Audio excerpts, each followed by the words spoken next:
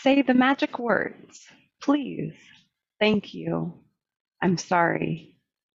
I love you. Help. Thanks. Wow. Yes, that's a nod to Anne Lamott's book that I'm still working on.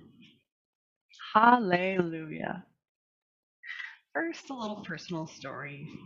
In 2018, I went through a very rocky separation and second divorce. At the time, I was living in Honolulu, working on my secondary teaching credential and teaching in at least 3 locations every week, plus running an Airbnb in my 2 guest rooms. Sorry if this is too much information, but at that time, what I ate was going straight through me, and sleep was, let's just say, inadequate. I rode my trusty Honda Shadow Phantom motorcycle to all my gigs, and riding continued to be a joy in my life, though sometimes I was just so damned exhausted that I feared that I would fall asleep behind the handlebars in freeway traffic. So focus on the ride became my personal intention, words that I repeated while in actual rides and also while going through all the actions that were required to keep me alive, keep my life running, to move ahead through an intensely demanding and emotional time. I had no idea how I would make it through this, so it had to be second to second, moment to moment. Mindfulness of this present moment became everything because the future was up in the air. I was very fortunate to be well equipped with a wonderful support system, tools, and resources to help me through. I got therapy, wrote prolifically, spent time with loving friends, practiced my yoga and meditation, joined a church community again, participated in kirtan chanting gatherings, which also included a free vegan dinner thanks to Hawaii Kirtan. And my therapist encouraged me to find daily sources of inspiration, leaning into my curiosity, gathering quotes, music, revisiting all the structures that I knew I need to live my life purposefully. I turned to my coaching tools and kept moving forward. And in this and other life situations, time and again, I found that words have power to bring mindfulness, intention, and medicine.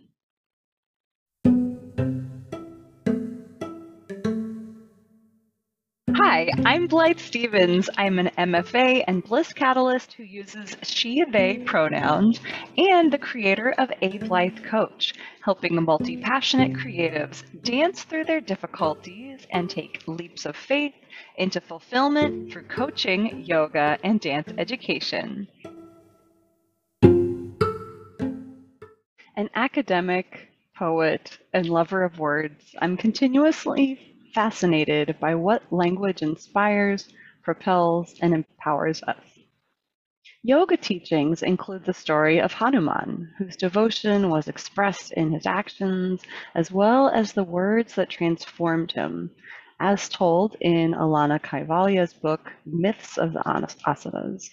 Quote, for Hanuman, the object of devotion was Ram, so he chanted his name repeatedly. His poor memory meant that he would often forget his task or associations, but he always remembered his best friend, and so he began and ended every sentence with Ram's name. Every spare moment he had, he chanted it. Eventually, every fiber of his being pulsed with Ram's name, and that perfect attention caused his soul to merge with the object of his devotion to embody love itself, which is why Ram and Sita reside inside his heart. If every thought is a prayer, what is it that you are asking for or manifesting in the world?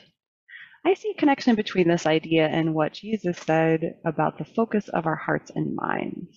Quote, for where your treasure is, there your heart will be also, he says in Matthew 6:21.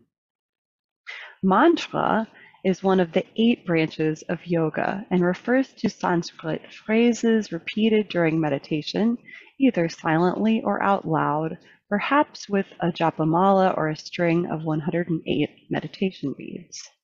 The Sanskrit sounds in themselves are considered divine, invoking particular qualities of the infinite.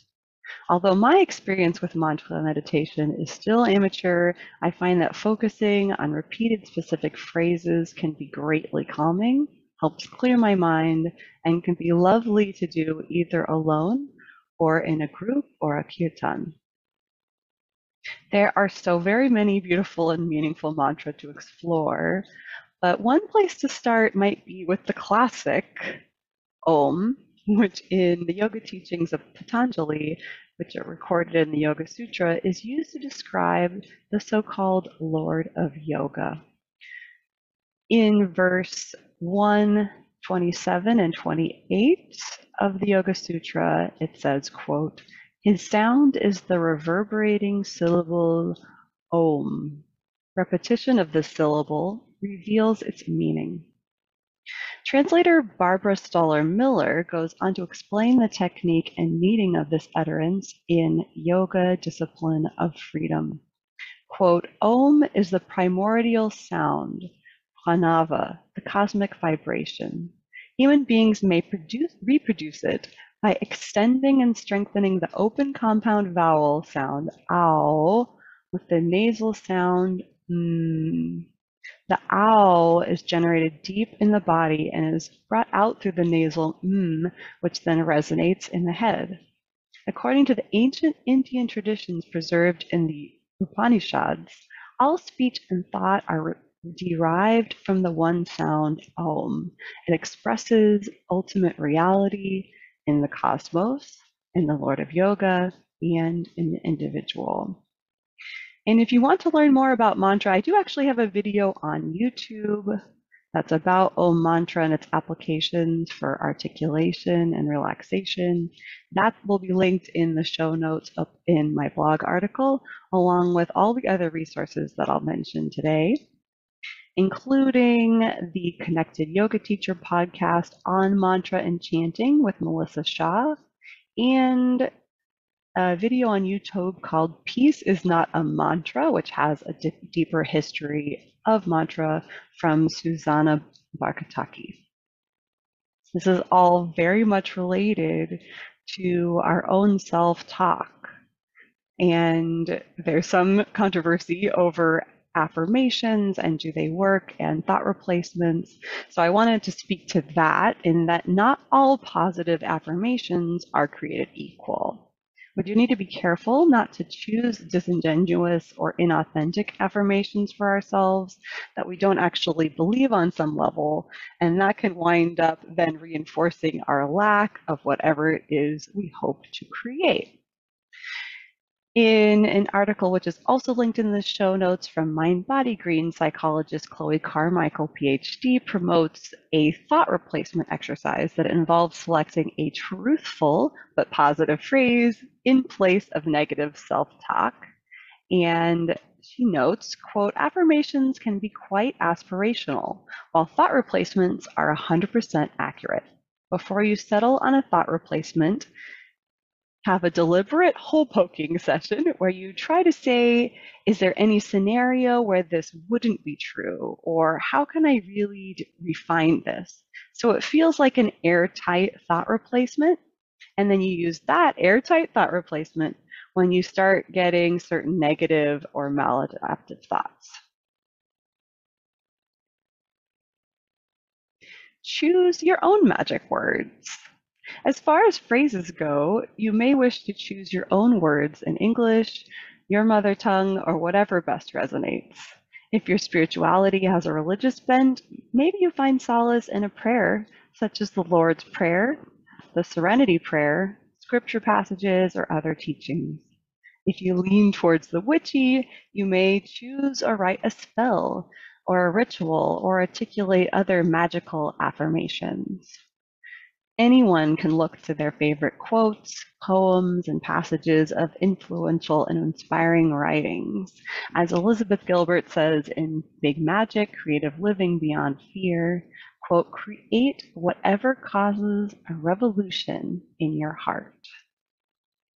A bit more on intention setting and timing. In the book Yoga Where You Are, Diane Bondi and Kat Hegberg suggest the following journal prompt, quote, "What is my intention for today?" What is my affirmation? This is a great one to try every day. If your intention is to be present in the current moment, you could choose something like be here now or just be, or reflect on qualities you know you can experience or embody currently, such as appreciation, love, or connection. As far as the right time to choose an intention, you could do so before any meaningful undertaking, such as a yoga or mindful movement class or practice, at the beginning of a project, a new stage, season, month, week, or every day. Since about 2016, I've been personally choosing a one-word theme or intention for the year, and I also have monthly themes that inform my teaching and coaching. Unbothered Wellness has a really nice podcast about intention setting too, which is also linked in the show notes. Another good way to come up with empowering language for these sorts of words of power includes coaching tools such as purpose, essence, mission, and vision, and the clearing exercise, which I learned as part of my ontological coach training with accomplishment coaching. With purpose, when you have a clearly distinguished purpose, that can be a very powerful word or phrase to be present to as you go through life. Identifying and working with purpose is part of my process, and you can also do self-inquiry alone or with a group.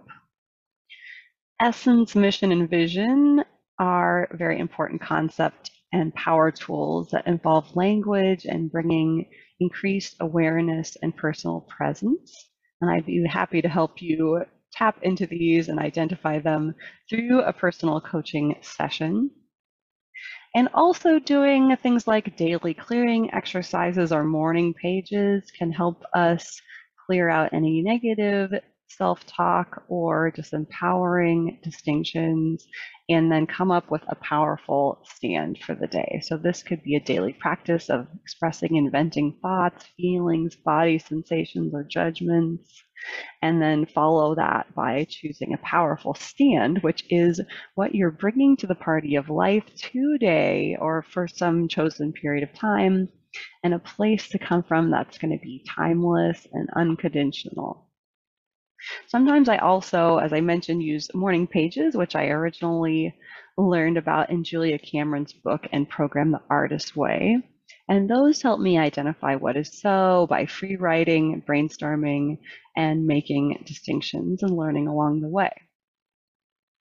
Once you have chosen some words that inspire and represent you, consider audio, visual, and kinesthetic ways to express and repeat them, to stay present and be reminded of your chosen words of power.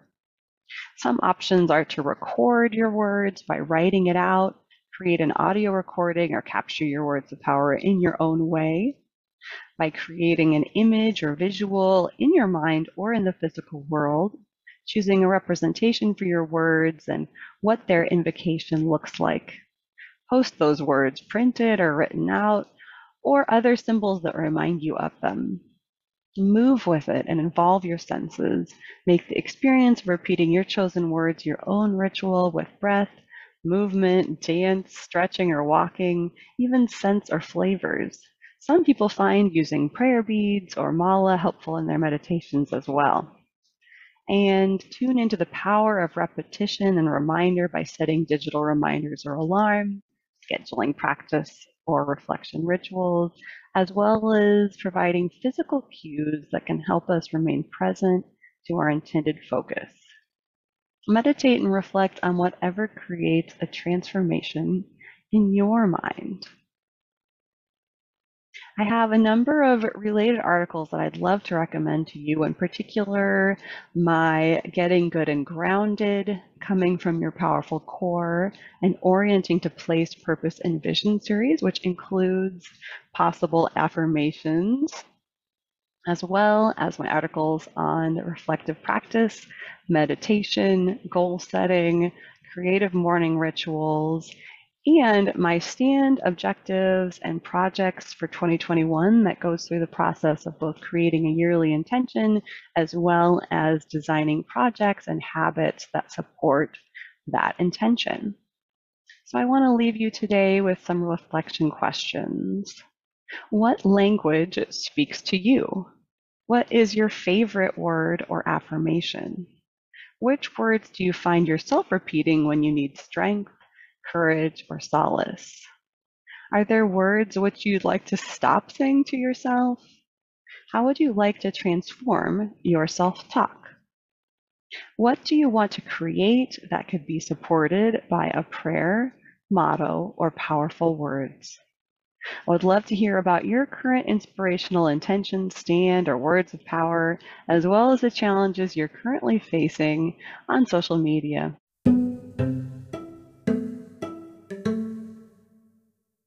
Thank you for listening. You're invited to connect with me anytime, and I welcome your questions and comments at AbeLytheCoach on social media and at abelythecoach.com. That's ABLYTHECOACH.com. I'll look forward to seeing you there. Until next time.